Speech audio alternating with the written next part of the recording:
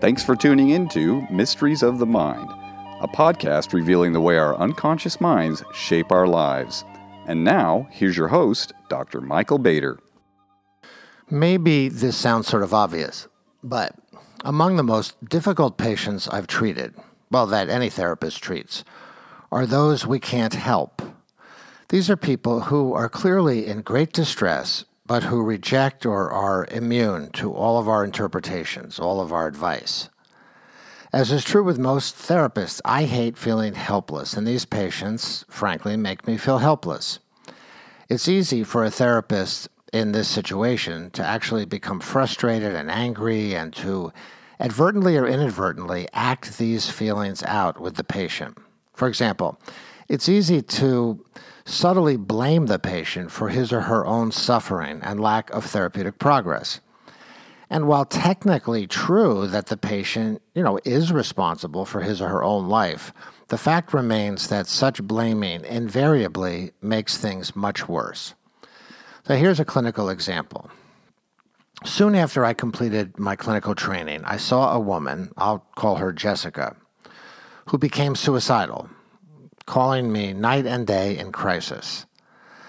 The pattern continued on and off for almost 2 years. I was constantly worried about her. I always took her phone calls and was usually able to calm her down, talking her sort of off the ledge, so to speak.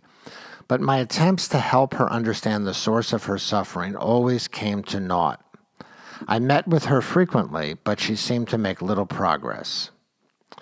Finally, I got some help from a seasoned clinician and was able, finally, to help the patient reduce her distress, including her suicidality, and she began to make significant progress in therapy. I had finally found the key to understanding and helping her. So I hope to explain this key in some detail because it illustrates an important dimension of psychotherapy and how it works, and it has to do with testing. Well, let me set the context. The psychoanalyst Joseph Weiss and his colleagues at the San Francisco Psychotherapy Research Group have argued that one powerful way that patients get better in therapy is through testing. Patients, their research shows, test their therapists in various ways, and if the therapist passes the tests, the patient feels better and makes some progress. If the therapist fails the tests, the patient becomes stuck and the treatment may even fall apart.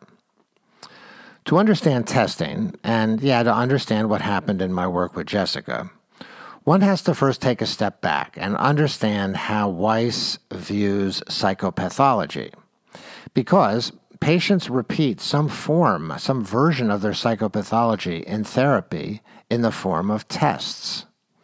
You see, Weiss says that in the course of development, people develop certain beliefs that he calls pathogenic. They're pathogenic because by interfering with normal and healthy developmental needs and strivings, they create suffering.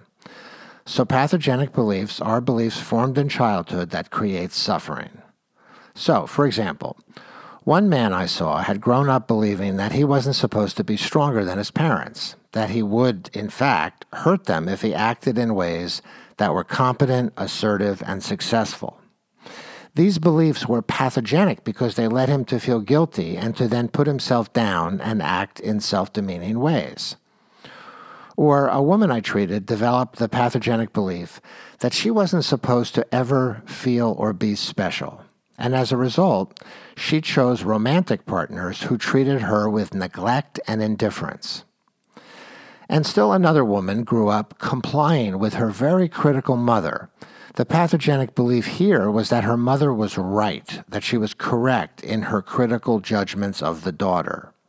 And as a result, my patient felt chronically unlovable and unattractive. So, to summarize, in response to real experiences, of course always seen through the eyes of a child, people develop certain beliefs about themselves, about other people, and about the world that cause them to psychologically suffer. And it's this suffering that leads people to seek a therapist's help. It follows then, for Weiss, that the therapeutic process is simply this. It's a process by which a patient works with a therapist to free him or herself of painful pathogenic beliefs. That's it. That's the secret sauce of psychotherapy. Now, Weiss and his colleagues argued that one of the most powerful ways that this work is accomplished is through testing. Here's how one form of testing works, a very important form of testing. The patient experiences and treats the therapist as if the therapist was and is an important person from the patient's past. This is called transference, and it's well known to most therapists. And you see, to the extent that this earlier relationship was pathogenic and is now being repeated with the therapist, transference enables the therapist to identify the patient's pathogenic beliefs because what happened in the past is being relived in the present and in the therapist's office.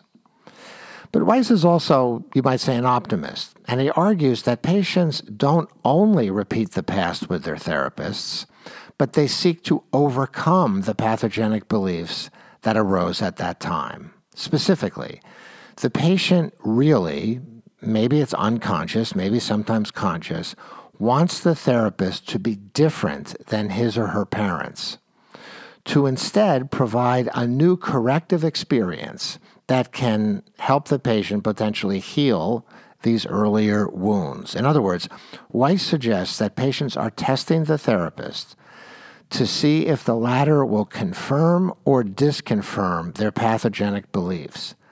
By acting in ways that are the opposite of a problematic parent, that is, disconfirming the transference experience, the patient is helped to correct what went wrong. So let me give you some examples. So one patient came to experience me as like his father. That was his transference. The patient's father was extremely competitive, frequently dominating the patient verbally and physically. After a while in therapy, I noticed that the patient began to pick fights and argue with me more and more. And at first, frankly, I found myself drawn into these conflicts. He was exhibiting and acting out a paternal transference to me. But then I deduced that this was a test, and that in the process of acting this out, the patient was actually looking for signs that I was either like or unlike his father. In this case, that I needed to win the arguments or be smarter or otherwise compete with him. Armed with this insight, I was able to not only explain what was happening to him, but I was able to comfortably and non-defensively let him win arguments. In this way, I passed the patient's test, and he felt safe enough to not only see what was happening, but to move forward in his life as well. Another patient grew up with a father who she saw as weak and insecure, and who needed his wife and daughter to flatter him and reassure him that he was important. She tested me after a while by beginning to mildly boast a bit about her accomplishments, all the while now looking for signs that I'd be put off or feel left out by her taking center stage, much as her father had done in her childhood. When I didn't act threatened like her father, I passed her test and she was able to make progress. Finally, another patient's mother was self-centered and narcissistic as she was growing up. The patient tested me by flattering and praising me, but with the fear that I, like her mother, might like this so much and need such flattery too much. When I communicated in action and words that I didn't need it and instead was perfectly comfortable shining a light on her accomplishments, her transference test was passed. In all these situations, the therapist is provisionally put into the position of a parent, and the patient tests to see if the therapist will repeat the dysfunction of that parent.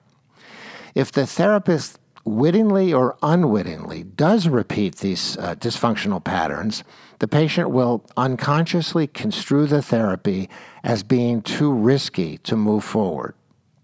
On the other hand, if the therapist does not fall into repeating the parental role, or even better, does the opposite, the patient's test will be passed and the patient will make therapeutic progress. Now, let's return to the case of Jessica, my suicidal patient, Her suicide threats and panicky calls to me were another type of test. This type of test Weiss calls passive into active testing. Here's how they work. The patient, in these cases, puts the therapist in the role that the patient was in as a child, and the patient assumes the role of the pathogenic parent. The patient doesn't experience the therapist like a parent, but instead, the patient becomes the parent in the relationship and assigns the therapist the role of the child. If this seems confusing, which it can be, try picturing this. We each have buried deep in our minds some version of the parent-child relationship that we experienced growing up. That is, we have both sides of the relationship somewhere inside of us. Transference usually involves projecting the parental role onto the therapist, with the patient experiencing things the way he or she did as a child. But sometimes the opposite happens. Sometimes the patient projects the role of the child onto the therapist while inhabiting and acting out the role of the parent, the pathogenic parent. What the patient once experienced passively, he or she now recreates with the therapist, but this time, the patient is the active parent, and the therapist is assigned the role of the passive child. When this happens in therapy, it becomes part of what we call passive into active testing. So let's see how this worked with Jessica. Jessica grew up as the only child of a divorced mother who suffered from severe depression. When Jessica was 12 years old, just entering adolescence, she remembered her mother coming into her bedroom to kiss her goodnight. Jessica, however, had just applied some lotion for acne, and so she reflexively turned away from her mother. Later that night, the mother shot and killed herself. Jessica's psychotic father showed up at the funeral and blamed Jessica for causing her mother's death. Obviously, this was an incredibly traumatic event in Jessica's life, and she never quite got over it. Here's what happened instead. Jessica felt so guilty, so almost criminally responsible for her mother's suicide, that she identified with her mother's depression and suicidality. And, we see this sometimes with people who feel guilty about having better lives than their parents. We call this survivor guilt. Namely, that out of guilt, they put themselves in the same boat as the parents who they've actually surpassed. And this is exactly what Jessica did. She had an almost psychotic belief, a deeply pathogenic belief, that she had killed her mother. The punishment in her mind was to become like the mother, namely depressed and suicidal. So that's what she brought into psychotherapy with me. She became her mother and put me in the role of the worried, guilty, helpless child. And I found that I had inadvertently accepted this role assignment, in that I felt almost omnipotently responsible for Jessica's life or death, and found myself helpless and worried just as she had felt growing up. See, when Jessica was a child, she couldn't let herself see that she wasn't responsible for her mother's life or her mother's death.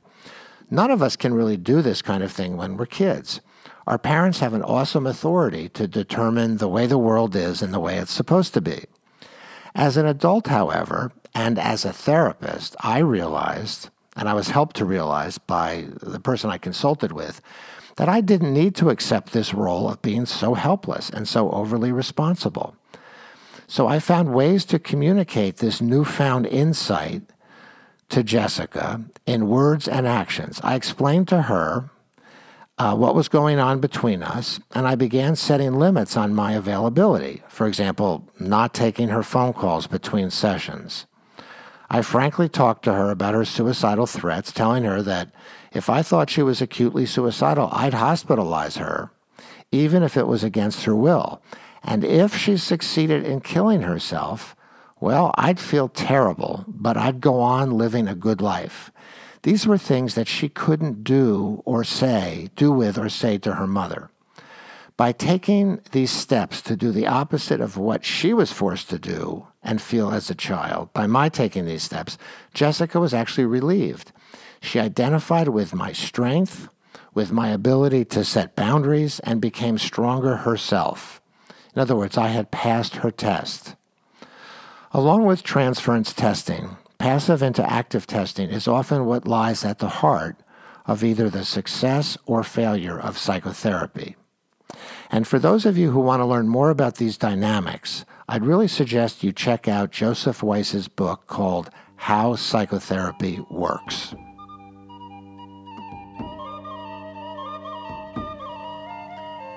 Thanks for listening to Mysteries of the Mind podcast.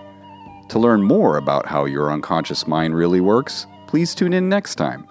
And be sure to visit Dr. Bader's website at michaelbader.com.